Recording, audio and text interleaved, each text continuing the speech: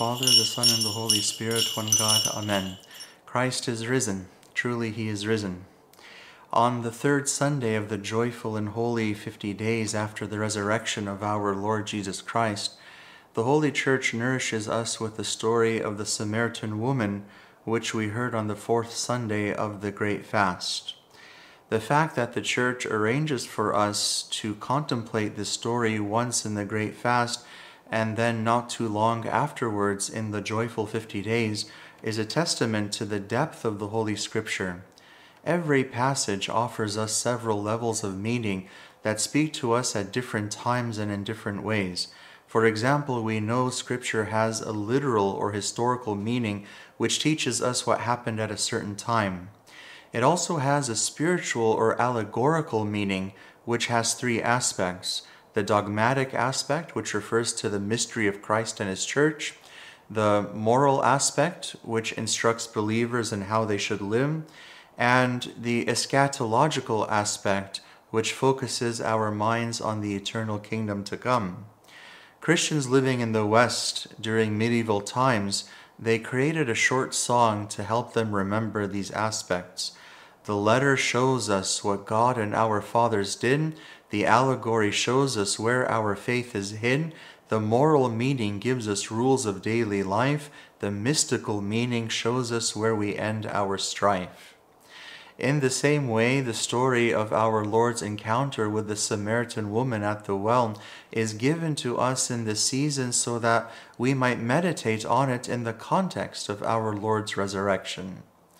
Of all the different aspects of the story, one of the most striking is that of the Samaritan woman's union with Christ, which is a model for our own union with Him as well. Consider the fact that the Samaritan woman met Christ at a well. Throughout the Holy Scripture, there seems to be something significant about a man and a woman at a well. This image is repeated throughout the Scripture as a sign of love and union. For example, in Genesis 24, our father Abraham sends his trusted servant to his country to find a pure, holy, and virginal woman for his beloved son Isaac. Abraham's servant travels to the homeland and stops at a well, where he notices Rebekah coming. He notices also that she is a pure and beautiful woman. The rest of Genesis 24 speaks about how the servant returned to Abraham and brought Rebekah to Isaac.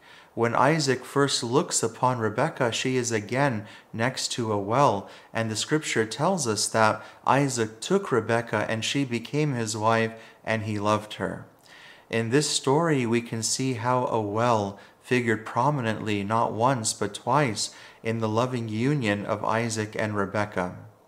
A similar thing happens in the story of Jacob and Rachel. As you know, Jacob is Isaac's son. When Jacob travels to his homeland to find a wife, he stops at a well, and there he sees Rachel. Just as his father Isaac loved Rebekah at a well, Jacob loves Rachel when he sees her at a well. In fact, he loves her so much at this encounter that he agrees to work 7 years for a dishonest man simply to make her his wife. Again, however, a well plays a prominent role in the loving union between Jacob and Rachel. The well is also significant in the union between the prophet Moses and his wife Sephora. After Moses escaped from Egypt, he came to the land of Midian and stopped at a well to drink. The people gave him water from the well, and then they took him to the owner of the well, who gave Moses his daughter Sephora as his wife. In light of all of these examples, when we think about the meeting of a man and a woman at a well, it has a special significance relating to the union between them. When our Lord came to Sychar in Samaria and stopped at Jacob's well, he saw the Samaritan woman. What then transpired between Christ and the Samaritan woman was a loving union.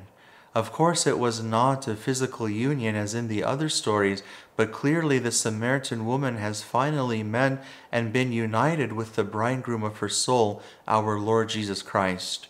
She had been married to 5 husbands and was living illicitly with a 6th man, but they could not satisfy what she really desired in her soul. only Christ, the living God who fills all things, could fill her heart and soul. Similarly, any person who believes in Christ has found the bridegroom of his or her own soul. For in St. Paul's epistle to the Ephesians, we are reminded that the church is the bride of Christ. But what is the church? The church is the community of believers, the laos to theo, or people of God in the original Greek of the New Testament. The union that takes place between God and his people is constantly referred to in the Holy Scripture as the deep and intimate relationship between a bride and her bridegroom. For example, throughout the Old Testament, God used the image of a bride to describe his people Israel.